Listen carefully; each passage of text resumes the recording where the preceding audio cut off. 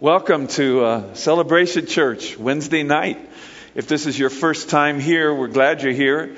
And I know that I'm a strange face, and that's because I am a strange face. And Pastor Mark is in Ecuador tonight. And as a result, he asked me if I'd do some teaching tonight, so I said I'd step in. My name is Joe Greer, and I'm the campus pastor for Celebration Appleton. We just got started in January, and it's great to be a part of this celebration family, and it's great to see so many smiling faces here tonight. But also, I have to tell you, when you enter into the summer, normally your attendance goes down at church. And Pastor Lathan can tell you that because that's what's been happening here. Guess what's happening in Appleton? Our attendance is going up as we're going into this summer. Isn't that cool? I was just so blessed to see the last couple of Sundays. It blows my mind. I don't know why that happens. But maybe the Lord's doing something, huh? That could be. That's been known to happen. We're going to go into the book of Ephesians without much delay right now. If you would turn to chapter 1 of the epistle of Paul to the Ephesians, verse 1 and 2. We're going to get started there tonight. And let's see how far we can get. And hopefully we'll have a little time at the end tonight for some Q&A. So if you have a question while I'm teaching and there's something you don't understand or don't get, write it down. And then we'll pass the microphone around at the end of the night and you can ask me a question and hopefully I'll know the answer.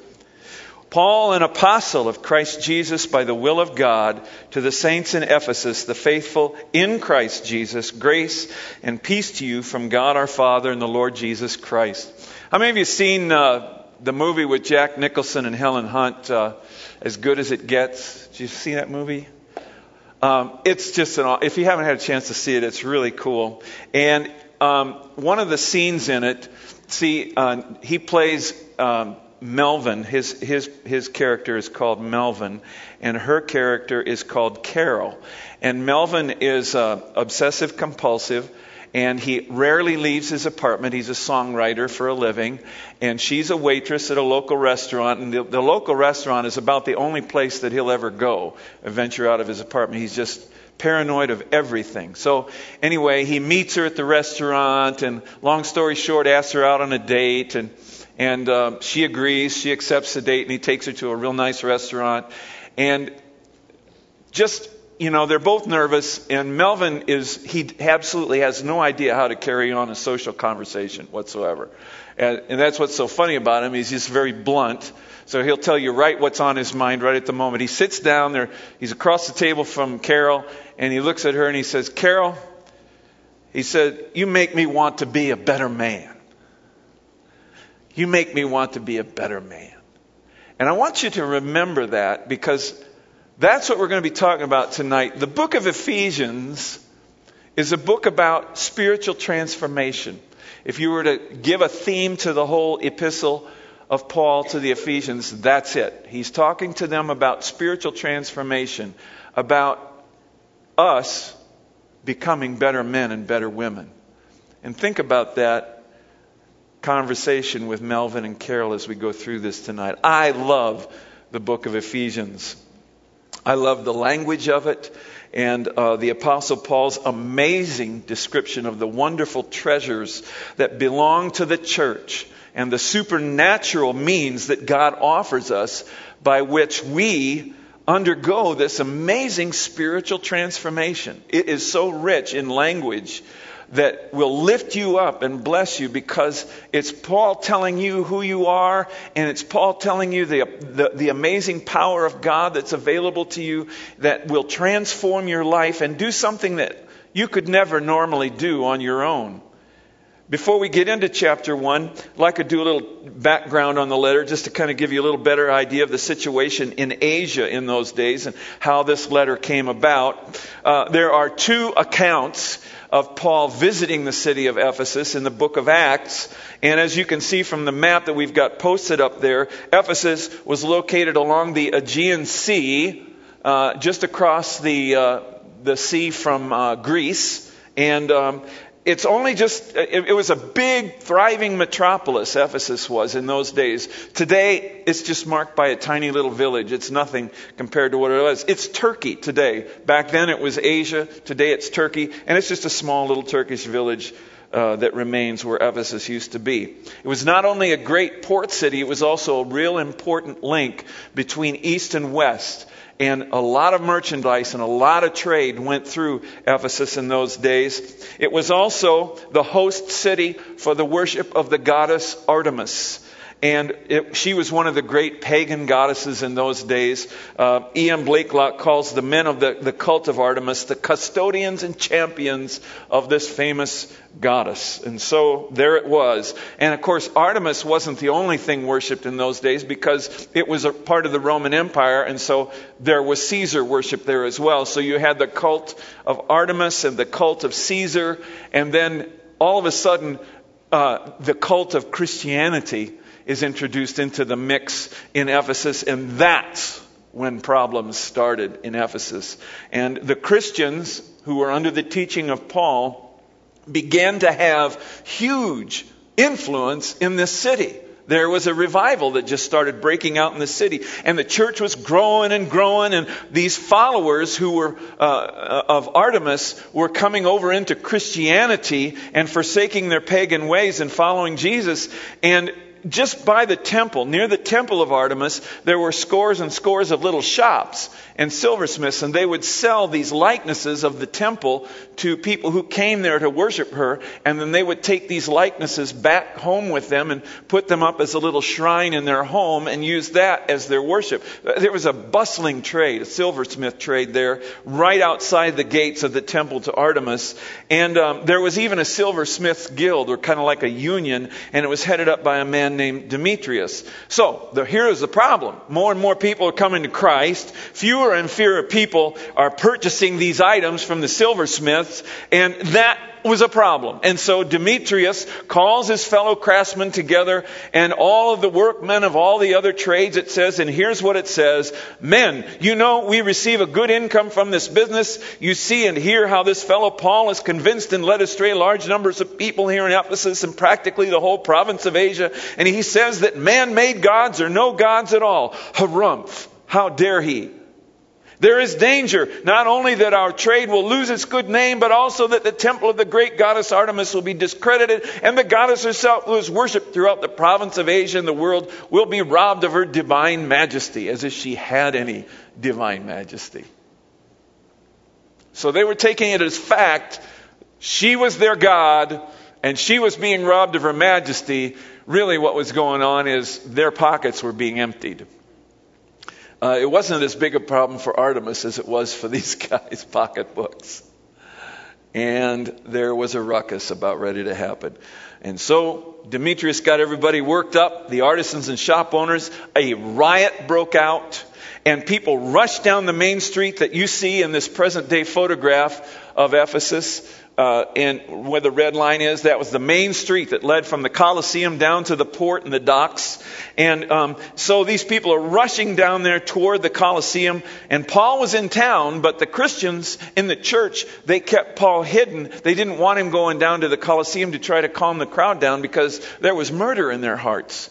And they didn't want bloodshed. There might have been bloodshed anyway had this political figure, this governor, Roman governor, not stepped in. Well, they call him the city clerk here, but he was the Roman governor, and he stepped in and calmed the crowd down.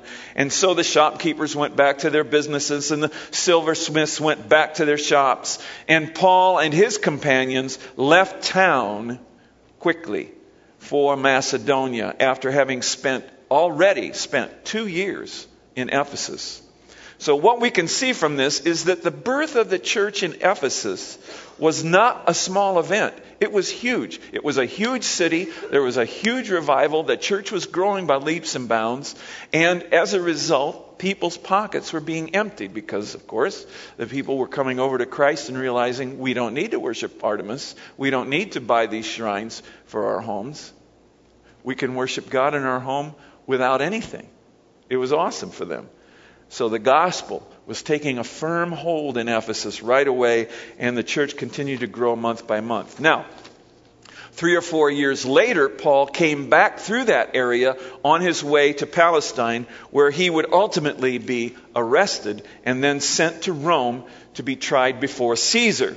And because he was in a hurry to return to Jerusalem, he did not go to Ephesus, but he called for the Ephesian elders to join him in Miletus, which was about 30 miles south of Ephesus. And it was a bittersweet reunion because they're together, they're overjoyed to see their father in the faith. They want to get together with him and hear what he's got to say, but at the same time, he gives them the bad news that he's never going to see them again. That this is going to be the last time that they lay eyes on each other. And so these are some of his parting words for these Ephesian elders in Acts chapter 20. Therefore I declare to you today that I am innocent of the blood of all men. I have not hesitated to proclaim to you the whole will of God. Keep watch over yourselves and all the flock of which the Holy Spirit has made you overseers. Be shepherds of the church of God, which he bought with his own blood. I know that after I leave, savage wolves will come in among you and will not spare the flock, referring to false teachers. And so be on your guard. And I commit you to God. I commit you to the word of his grace, which can build you up and give you an inheritance among all those who are sanctified. And you know what? This letter of Paul to the Ephesians, if you read it and meditate on it, it will do just that. It will build you up. And so his message to these Ephesian elders continued on. Later on, verse 3, praise be to the God and Father of our Lord Jesus Christ, who has blessed us in the heavenly realms with every spiritual blessing in Christ. So the overall theme, as I said, in Ephesians is transformation. And we'll be pointing back to that study as we go through this tonight. The first section, as we open here in verse 3, is what we would call a doxology. Maybe you've heard that word before. A doxology is nothing more than a hymn of praise to God. And that's what this is. Praise be to the God and Father of our Lord Jesus Christ. I think it's interesting that we would begin a study in Ephesians on spiritual transformation by talking about God and what God has done for us through Christ, instead of talking about what we're supposed to do for him in order to transform ourselves. That's not what Paul talks about here. That's not what he opens with. Instead, he begins to lift up the name of Christ and focus in on the things that Christ has done for the Ephesian people, so that they might bring glory to God and this transformation can happen. And that is how it goes with our relationship to God. There can be no spiritual transformation in me, in a person, until God does something in that person first. I mean, we can't just think this stuff up and just think that, okay, I want to be more spiritual now, and so I'm going to try this and this and this and this, and step 1, step 2, step 3. That's never the way Paul painted that picture, ever. In other words, my transformation begins not with my decision to become spiritual and become a better person. It depends on God's decision to call me to himself and then begin his work of blessing in me and transforming me on the inside. That's how it starts. It's God's idea. And he calls you to himself. It's awesome. Now, the view of God in the ancient world in those days was really not a whole lot different than it is today in our culture. He was thought of as this really short-tempered guy, kind of real powerful and angry all the time and absolutely disinclined to love anybody. But since he holds the universe together and he makes the rain fall and he makes the sun shine and the crops grow, and since he holds all the purse strings and since he governs the universe, and since we men are very small and he, God, is very big, it seems like a good idea, and it was for these people. They felt it was a good idea to do everything in their power to keep this unknown God happy. Keep him happy. Perhaps if they could appease him enough, whoever or wherever he was, he would leave them alone. Imagine that. What a great relationship with God. If we do this and this and this, maybe he'll leave us alone. I hope that's not your relationship to God. And then he wouldn't make anything bad happen to us. That was basically what the relationship was like with them. And so these people built these temples and these statues, and they held these extravagant yearly festivals, and offerings were offered, and indulgences were paid, and sacrifices were sacrificed. And of course, these silversmiths and woodcutters and stonemasons and stone craftsmen figured out really quick that you could make a living off of the fear of these people. And they did that.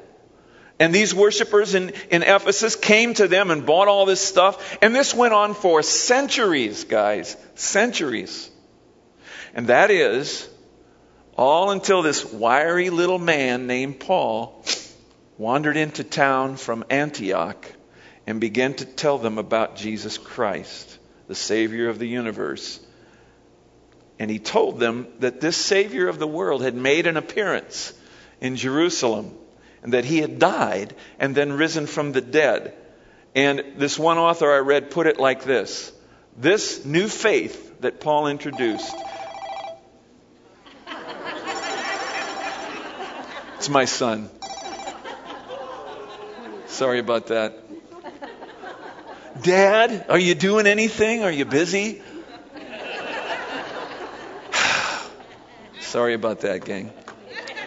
This new faith cut across established forms and patterns of pagan life in the first century. Imagine that. This new faith cut across forms and patterns of religious life. Does that sound familiar to us in northern Wisconsin? That the faith of Jesus Christ would cut across a particular religious pattern? He couldn't get me, so he called my wife. He's relentless.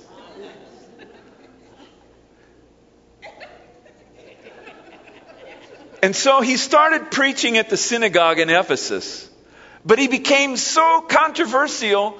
He was in the synagogue preaching to the Jews. He became so controversial with the Jews, they forced him out. He had to move down the street to a school that was owned by a Greek man named Tyrannus. And so the Jews were happy. We got rid of him, preaching this controversial stuff in our synagogue. No more of that. And then he goes to this Greek school, and he's preaching in the Greek school. And then all of these Greeks are starting to come to know Jesus Christ, and they're not worshiping Artemis anymore, and they're not buying the silver anymore. And so then they became irate as well. What is it? Maybe you better go call him. The house is burning down. Dad, come quick. Sorry, gang. So, where was I? So the Jews were happy. They got rid of him. The Greeks became irate. He's got this new sect that he's pushing in the Greek school. No, we can't have that. He's drawing all this business away. So there's a riot, as we described earlier, and the people in the new Ephesian church, there was almost bloodshed as a result of this little guy, this little Jewish guy coming in here and talking about Jesus. What was going on? So this, ladies and gentlemen, was how Christianity started in this amazing city of Ephesus. But one thing we learn right away from all of this: the God who Paul introduced to this city must have really had some power to change these people, because within the first 2 years of the existence of this church in Ephesus, they were making a mark, believe me. They were different. They were moral. They were gaining the respect of the people. Until now, these ancient men had feared a God that they didn't even know. A God who was angry and demanding and capricious all the time. They could never guess what he was going to do and what he was going to think. And now, these Christians were daring to say that the true God wasn't like that at all. Good news. Our God is different. He loves you. He loves people. He desires only our good. And he can be approached by faith. Oh, this really upset the apple cart, and it destroyed almost overnight centuries of preconceived ideas that these people had about God, and it also started eating away at the financial foundations of these cults and the men and women who made their living for years off of this angry God found that it wasn't going to be that easy anymore, at least in Ephesus. And so this new God from the East did not require statues or shrines, or yearly pilgrimages, or festivals. All he wanted was faith and obedience. Let's take a look at these incredible spiritual blessings that are contained in this brief doxology of Paul's as he reminds the Ephesians all of the blessings that they enjoy because they believe in Christ. First of all, we discover that a believer in Christ is blessed in the heavenly realms with every spiritual blessing in Christ. And the phrase heavenly realms, notice this phrase, take note of it. It is used frequently in the whole book of Ephesians. In verse 20 of this same chapter, Christ is said to be seated at the Father's right hand in the heavenly realms. Chapter 2, verse 6, God has raised us up with Christ and seated us with Him in the heavenly realms in Christ Jesus. We learn in chapter 3:10 that God's intent was that now through the church, the manifold wisdom of God should be made known to the rulers and authorities in heavenly realms. And then finally in chapter 6, verse 12, we discover that the battle of our faith and for our faith that believers fight here on this earth actually is a battle that has to be fought in heaven. Because it says our struggle is not against flesh and blood, but against the rulers, against the authorities, against the powers of this dark world, and against the spiritual forces of evil. Where? In the heavenly realms. So Paul, as I said, was not wasting any time in reminding the Ephesian believers that Christ was seated in heaven and that they were also seated there with Christ, and that all of heaven and all of the evil powers on earth and in heaven knew that fact. They knew that these believers in Jesus were actually seated in a spiritual place with Christ in heaven. And that the life that we live now as believers will consist of some warfare because of that. Not carried out here on earth, but in that very place where we are seated with Christ, the heavenly realms. That's why you have that phrase repeated over and over again. I know it seems abstract. I know it sounds a little abstract. We're here on earth and we're in a physical body. How can we be seated in a heavenly realm? Well, we'll get to that. But it's true that we are in both places at the same time as believers in Jesus Christ. You might think after reading through this doxology a few times that Paul was bringing the reminder of heavenly blessings from heavenly realms to the Ephesians because he was trying to reorient them to a new life. And if you thought that, you would be right. He was trying through this teaching to help these guys understand you're really new people. And you really have a new dwelling place. I know you're here in your earthly body. I know you have your physical senses. But I want you to know something. Since you've believed in Christ, something very dramatic has changed inside of you. And something has happened to you. And you have come alive spiritually. And now you dwell in a heavenly place at the same time, simultaneously. Woo, that's kind of amazing, isn't it? The transformed life in a believer living on earth actually begins in heaven through divine intention. In other words, every time you have a thought, believer, about eternal things or about sin and death, about God and His existence, about whether to live for Him or not. Every time you pray to worship Him, pray to Him or worship Him or find yourself trusting Him during a time of testing, you know that comes from heaven. Whether it's a thought or an intention or a belief or a prayer or an action on your part, as a believer in Christ, that's coming from the heavenly realms. And God thought about it first. And then imparted it to you because you're connected now. Isn't that cool? Think of it this way.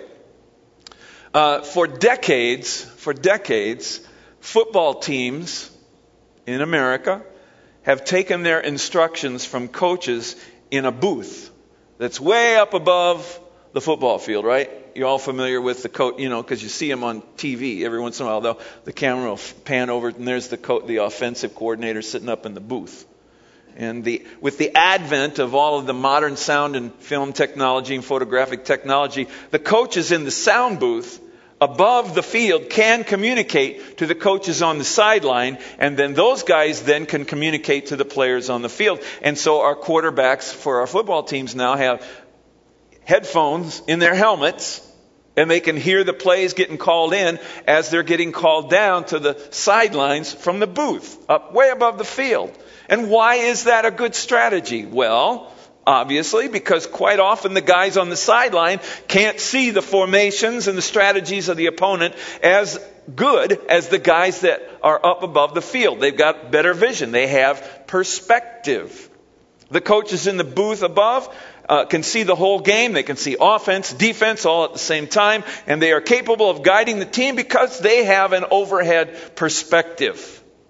And so it is in the church. We find that we often need better perspective, don't we? We need a plan from the coach who resides far above the playing field and who sees everything much better, much clearer, and he sees it all at once. He sees offense and defense all at the same time. He understands the nature of the battle that we are in better. He has a better strategy because he has better perspective. And that's why he has invited us to be seated with him in heavenly places so that he can impart the strategy to us as the battle continues for our faith. It's really important that we understand that concept. So that first of all, we understand we're not alone in this thing. And second of all, that we understand that he's the guy with the wisdom, not us. He knows how to guide our lives. He knows how to help us make the decisions because he's got the whole thing in front of him. He sees what's happening. Before it happens, he sees it. And that's why he wants to guide us.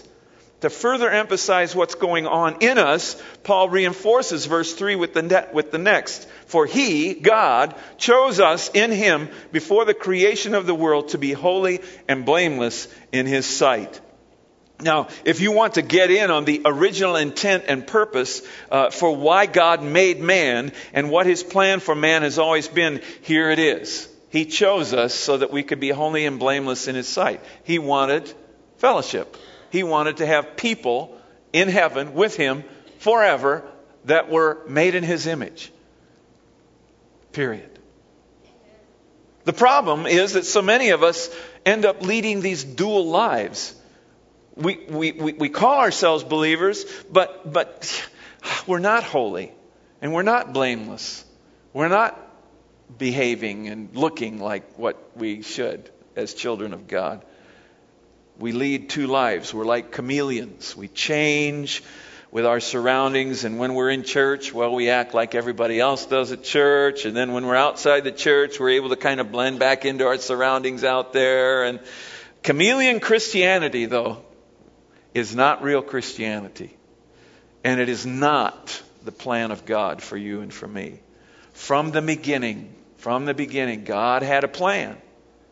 Paul says that even before creation, a particular spiritual family was chosen for the purpose of being holy and blameless in the sight of God. So not only are things going on in heavenly realms that concern us, but it looks like the heavenly plan of God was intended all along to be implemented in man dwelling on earth. We are blessed with every spiritual blessing, apparently, so that we can be blameless here on earth. And notice this phrase, in his sight. It's important. It's a reminder to us, in his sight, that a person can be a fake. You can even try to fake holiness on earth. Even people in the church may be watching you and looking on. And you can still fake it in front of them. But that's why Paul added this phrase, in his sight, because you can't fake holiness before God. He knows the real deal, doesn't he? The blessing of holiness, real holiness, is always discerned by the eye of God. And believe me, he knows the difference. He knows the difference. Verse 5 adds on to verse 4. We were chosen before creation so we could be made holy. And here we are predestined through God's love to be adopted as His sons through Jesus Christ in accordance with His pleasure and His will. The theme of adoption runs throughout the New Testament, especially in Paul's letters. And notice it over in Romans chapter 8. You see this word adoption again. We ourselves who have the first fruits of the Spirit grown inwardly as we wait eagerly for our adoption as sons, the redemption of our bodies. For those who God foreknew, He also predestined to be conformed to the likeness of His Son, that He might be the firstborn among many brothers. So you're going to see the theme of adoption in the epistles of Paul. A further reason for this doxology, this hymn of praise to God, is found next. To the praise of His glorious grace, which He has freely given us in the one He loves. Grace means favor. To be in someone's graces means to be favored by that person. And grace in the Bible takes it even a step further. Grace means unmerited favor given to us by God. In other words, we receive God's favor through Christ even though we don't deserve it. We've done everything to not deserve it, as a matter of fact. And He gives it to us anyway. The favor we have with God, beloved, is a miracle. It's just a flat out miracle.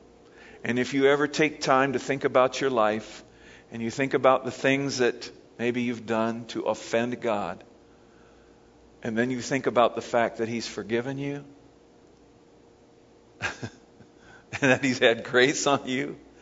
When I think about that in my life and what I did to Him, it's a miracle. Amen?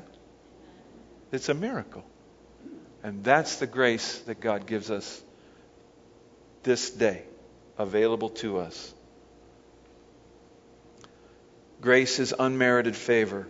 God Himself, in the person of Jesus Christ, stepped between us and the judgment that we deserve, and God Himself intervened on our behalf. That intervention, that glorious grace given freely to us, calls for praise from the human heart. And a heart that is being transformed by grace and understands what's going on, that heart will have no problem singing the praises of God like we were doing earlier tonight.